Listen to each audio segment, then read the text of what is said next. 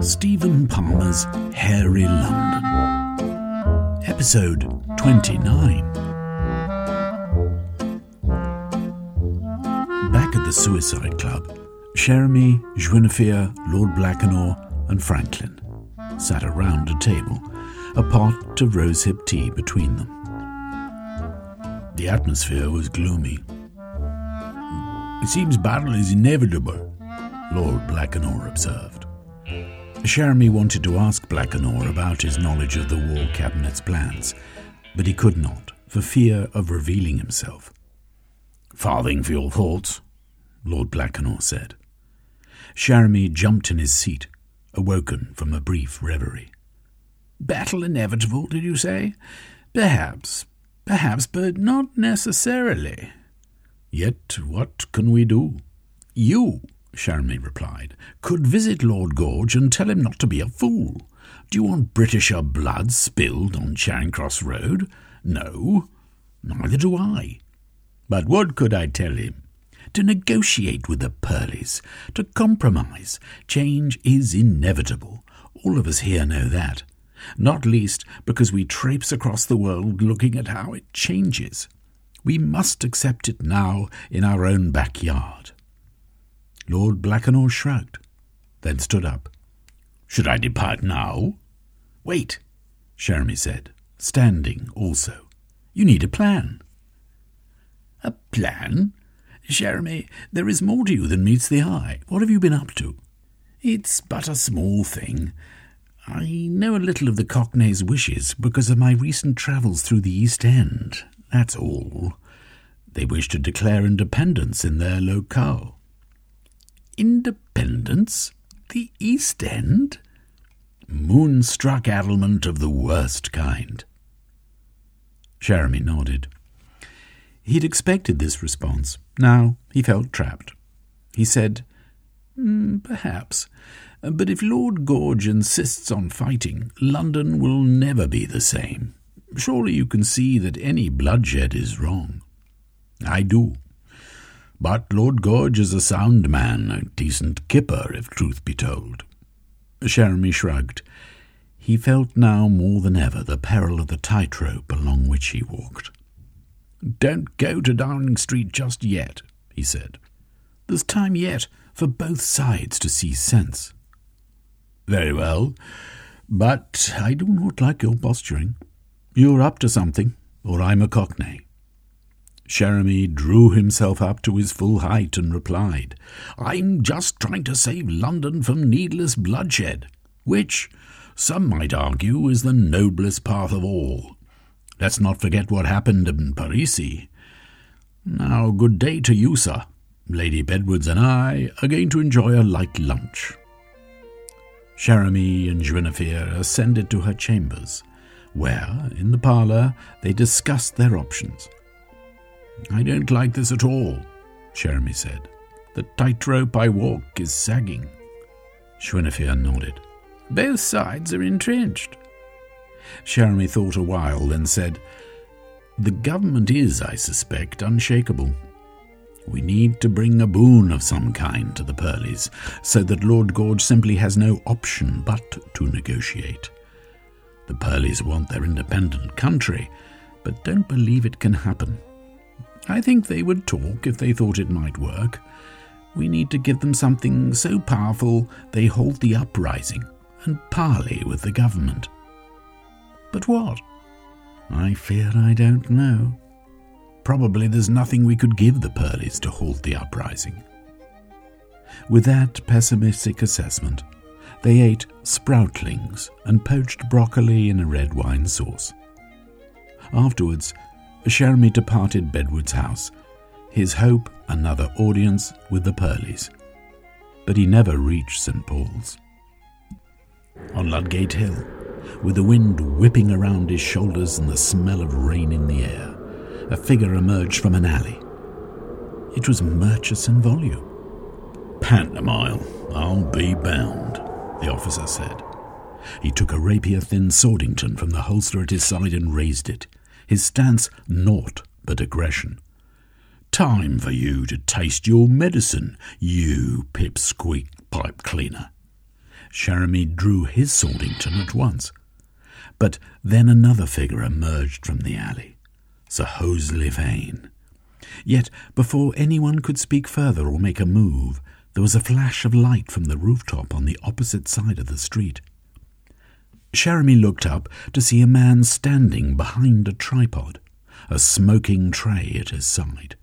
Magnesium flash! A photogram must have been taken. And then the man taking the photogram emerged from behind the tripod. Yom Gravelspit. Jeremy's heart leapt. "You are undone, Fane," he cried. "My man has indisputable evidence now that you and Murchison are in cahoots and out to kill me by Swordington. And I know you are Jacques the Raper." Sir Hosley snarled and gestured at Yom. "I will have you. I will ruin your photograms. There will be no evidence."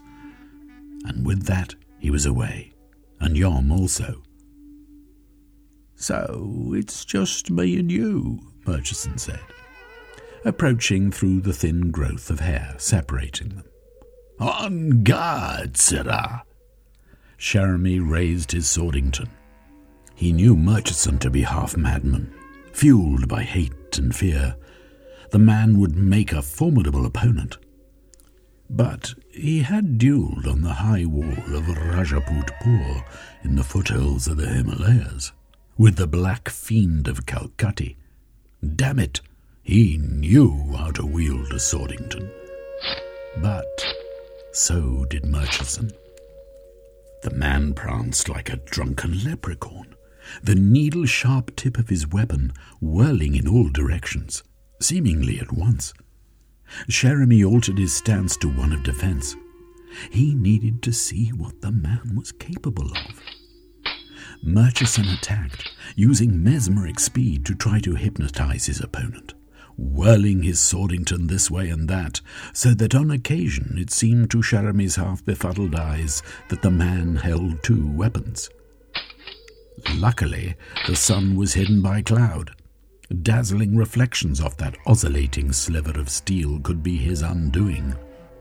In retaliation, he used all his defensive postures, both to save his skin and to impart to Murchison the fact that he was not a man to be trifled with, for the Black Fiend had perished in the end. After a grueling 10-minute bout, Murchison hopped back and said, "You cannot win, Bantamile. Give yourself up." Jeremy knew then that the man was fading. This was the classic tactic of a man facing his own demise. "Give myself up, Murchison," he replied. "That's an impossible habit to break, if you think about it." "If I think about it? Oh, I'm so stupid. I'm only a policeman, so I must be stupid." "Gah! On guard again, sirrah." Murchison launched an attack so aggressive and complex, Jeremy was almost undone. Forced backwards so that his shoulders struck the nearby wall, he almost lost his defence, until Murchison's terrible storm blew itself out, and he was able to launch some small attack of his own. And he noticed something else. Murchison was beginning to lose his breath. He decided it was time for a trick, a risk. The man seemed to be fading. His concentration would be fading too. He paused, effected a glance over Murchison's shoulder, then gasped as if seeing somebody. Murchison ducked and glanced back over his shoulder, but in that fraction of a second Jeremy whipped out the tip of his Swordington to cut a great gash across Murchison's right arm. With a scream, the man leapt aside and dropped his weapon. But then Jeremy was upon his enemy, his forearm across Murchison's neck in an Hindu-Thuggy grip. "Got you," he said. Murchison was unable to speak. He tried to kick out, but Jeremy was easily able to control the man with his legs and free arm. You will be signing your confession, Murchison volume. He relaxed the grip so that Murchison could speak. Never! But Cherami grinned. Do you know what I've got in my pocket? Sergeant Coff's automatic notebook. I'm going to set that notebook to omnipresent, so that when you write your confession, in it, every single officer in this part of London will be able to read it, and then you'll be undone forever, and I most fervently hope, flung into Bedlam where you belong. Murchison's face exhibited fear. He knew the game was up. He went limp. Cherami wriggled to one side so that he was able to withdraw the notebook. Roll over onto your front, he said, and I will use the advanced thuggy grip so that when you stand up to write your confession, you don't run away. This manoeuvre completed, Cherami thrust the notebook into Murchison's right hand. Blood from the man's wounds dripped onto it. And Murchison wrote, I, Murchison volume, confess that I aided Sir Hosley Fane in the unlawful and malicious apprehension of Cherami Pantomile, and that I did also unlawfully put him without care or attention in the confines of Bedlam. I sign myself Murchison Q volume. Now we'll deal with Jacques the Raper, Cherami said. Murchison squealed and struggled. You must believe me. That is nothing to do with me. I only discovered last week that he was a Le Violaire. Cherami hesitated. This could be true, and he had the confession he needed to deal with Murchison, his immediate enemy. He glanced to the rooftop, where Yom had taken the flashlight photogram, but saw nobody. Very well, he said. All we have to do now is await a policeman. Blow your whistle, Murchison. With bad grace, Murchison did as he was told. Whereupon, 5 minutes later, 2 officers approached through the hair of Ludgate Hill. Sir, I have confessed, Murchison growled. Take me to the nearest police station, damn it. Cherami watched the trio depart. He sagged against the stone wall upon which Murchison had pinned him. He felt exhausted. Yet the Cockney uprising was about to break like ocean swell against the stalwart lines of government soldiers. What now for London town, for himself, and for Guinevere Bedwards? Velveen walked down Gray's Inn Road, not knowing what to do. Though he knew the Cockney uprising remained his eventual destination. All paths, it seemed, led to the standoff between government and the uprising at Charing Cross Road. Though he looked in all directions as he struggled down the hair-choked thoroughfare, he saw no hint of Tycho, nor any other children of the factory, all of whom seemed to have disappeared into the hair and grime of London. But he sensed a febrility in the atmosphere that he knew must emanate from events happening to the south. He wondered what would become of him. Already he was hungry and thirsty. When he reached the junction with High Holborn, he realized that Bedwards House lay not too far away. There would be food there. Walking down Chancery Lane, then creeping around the rear of the building, he tried to see if anybody was in the kitchen. And he was. On the last window, he peered through, rewarded with a glimpse of Gentleman Smythe's turban. He knocked against the window, but the glass, in poor condition, splintered. Hearing the noise, Gentleman came running. "Who's that out there?" "Oh, Mr. Orchard-Tide, sir, I thought we'd never see you again." "Shh," Velveen hissed. "I cannot enter the club, gentlemen, but I do need sustenance. Do you have any old pasties or sandwiches lying around, eh?" "Sir," Gentleman said, eyes wide, "your attire seems to be in disorder. Have you been attacked by a gentleman? Never mind how I look. Just find me some food." "Very good, sir. Shall I inform?" "Just get food." Gentleman returned 5 minutes later with 2 porcelain plates. On one, a pile of seal cub sandwiches. On the other, a stack of chowder cakes.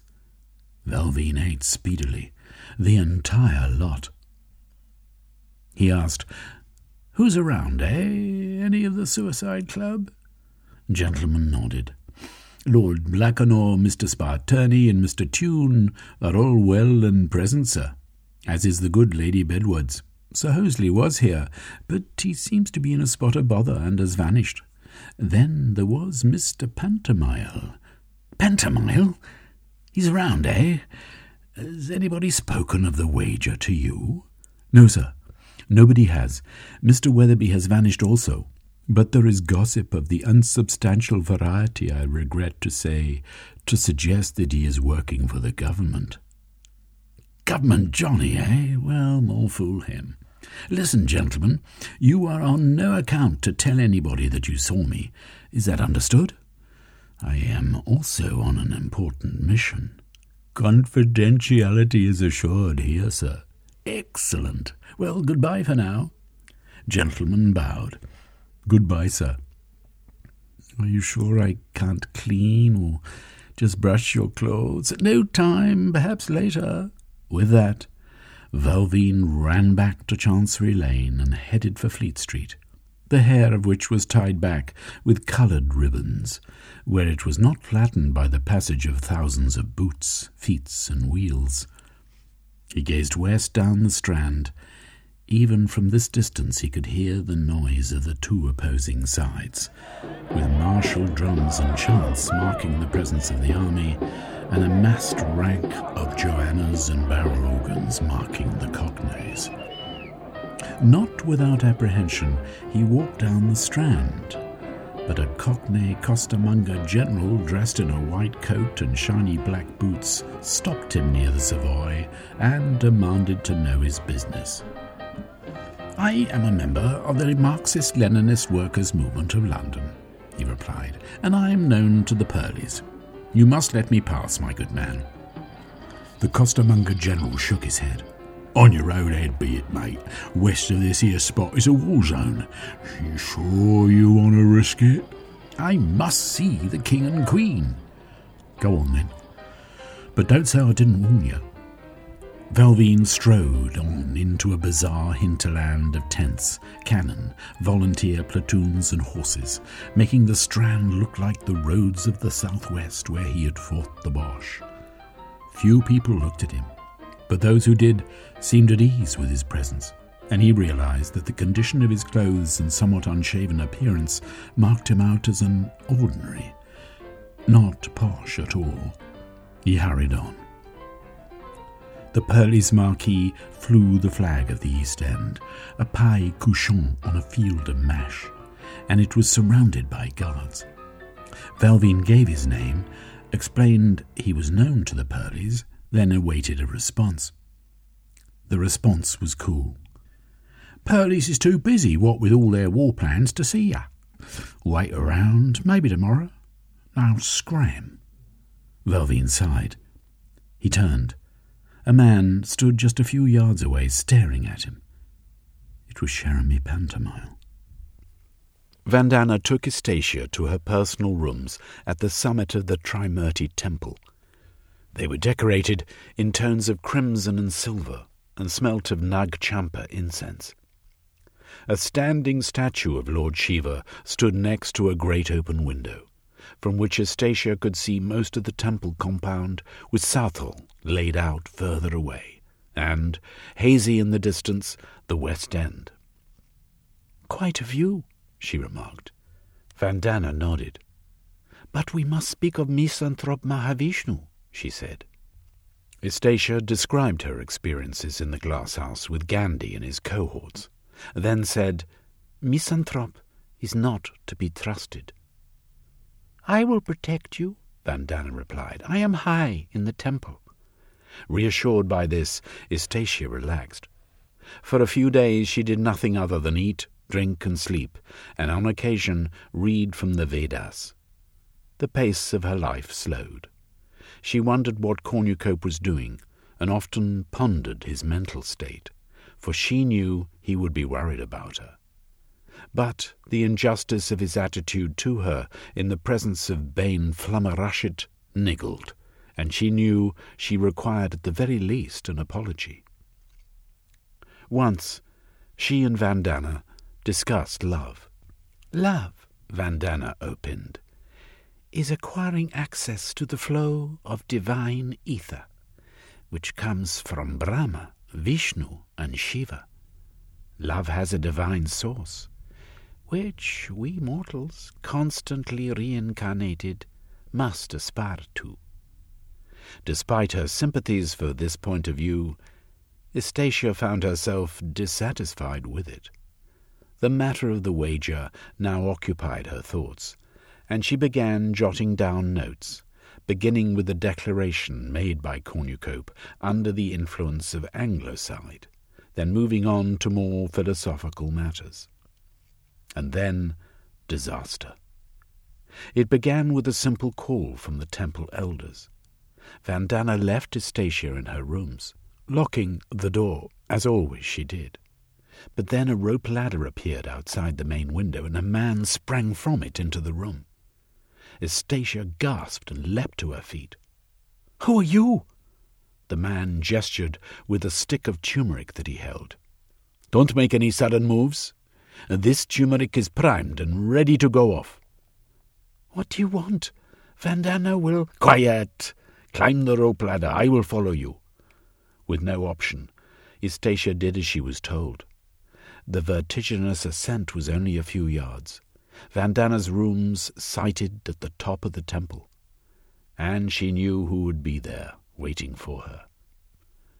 "Welcome to the roof of the Trimurti temple," Misanthrope said. He also held a loaded turmeric. Estacia said, "I knew you'd be at the bottom of this kidnap. What do you want with me?" "First, take off that headscarf." He approached as she followed his instructions.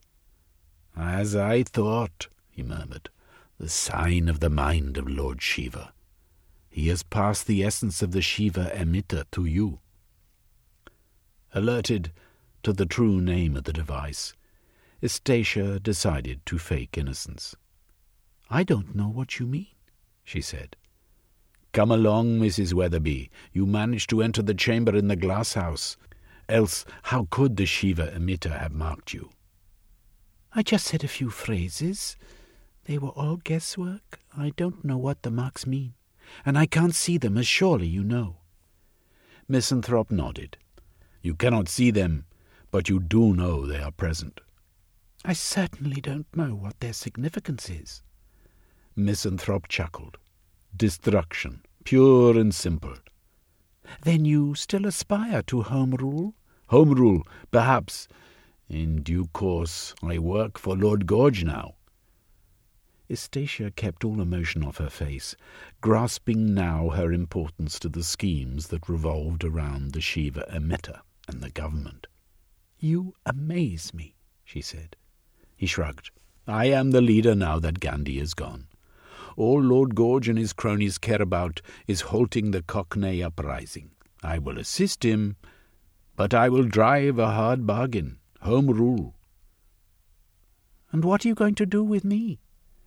Misanthrope gestured to a small statue of Ganesh placed at the edge of the roof. "We are going to Whitehall," he said. "On Ganesh?" "He is the son of Shiva and Parvati. You could not wish for a better ride than with him." "He is also the patrol of learning," said Estacia. Misanthrope ignored her, walking to the statue and patting Ganesh on his pot belly, whereupon his trunk, which Estacia had thought made of stone, moved, blowing out a single bubble that caught the light of the sun and threw it back as 10,000 rainbows. The bubble landed on the roof beside Misanthrope, and Estacia saw that inside it lay a couch and a control panel mounted on a bronze mouse. Ganesh's Vahana, or vehicle. Misanthrope attached a second and third bubble to the first, then broke the surface tension of one and through it entered the vehicle, indicating that Eustacia should do the same. Behind her, the remains of the auxiliary bubble merged with the main bubble, as she sat beside Misanthrope on the couch. "You travel in style," she said, noting the brown velvet covering of the couch, the silk cushions, and the intricate decorations on the bronze mouse. Misanthrope grinned at her, then moved levers on the control panel and pressed buttons. The bubble rose, steered by Misanthrope, using a joystick. "Of course," he said. "I am a Brahmin, used to style." "You intend bargaining with Lord Gorge for Home Rule?" she said. "But you can't force me to speak the command words of the Shiva emitter." "Oh, I can," he replied. "There are ways and means. Many of them I learned from Gandhi. You see, Cornucope decided to throw his hat in with the government. Presently he is with the Foreign Office team in Whitehall. I do not think you will put up much resistance, Mrs. Weatherby." Eustacia shuddered. She knew to what he referred, but for a short while she had the upper hand, though she did not know how to use her knowledge.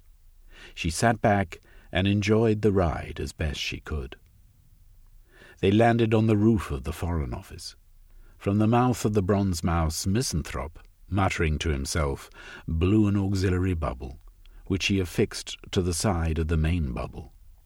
"You cannot blow such a bubble," he explained, "since this vehicle responds only to me.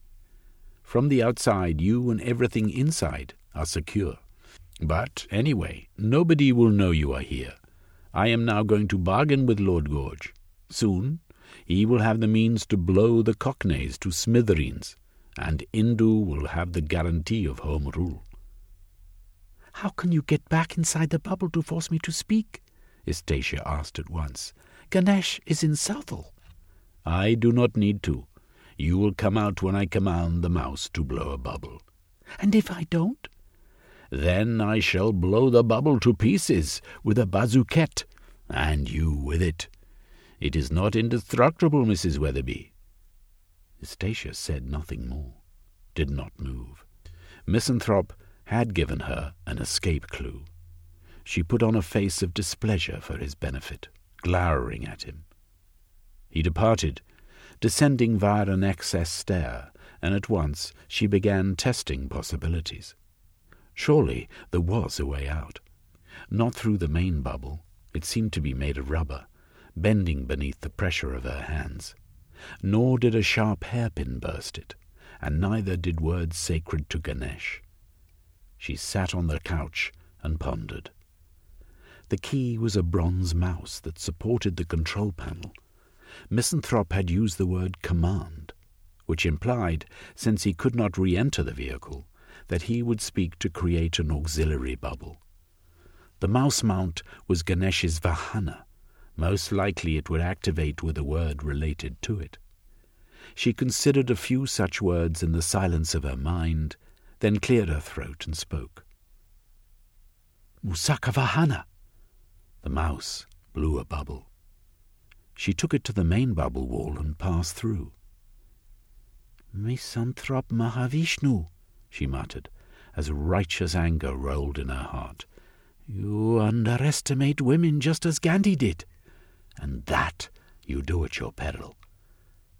The access stair was a spiral of wrought iron leading to the upper level of the Foreign Office, and already she could hear voices, the noise of typewriters, and she could smell cigarette smoke. She paused, wondering what to do.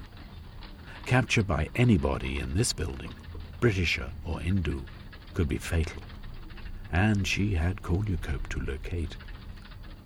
She crept along corridors, listening, nervous. An exit, then... "Excuse me, who are you?" She span around. A burly gentleman in a pinstripe suit stood staring at her. "I'm..." He frowned. "You're somebody who shouldn't be here."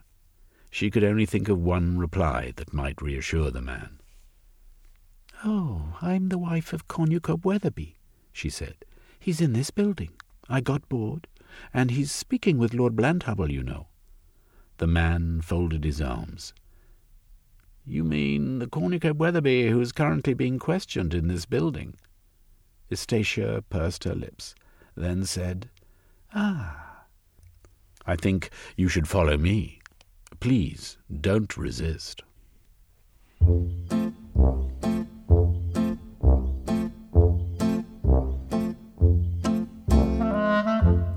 You've been listening to Stephen Palmer's Hairy London, narrated by yours truly, R.D. Watson.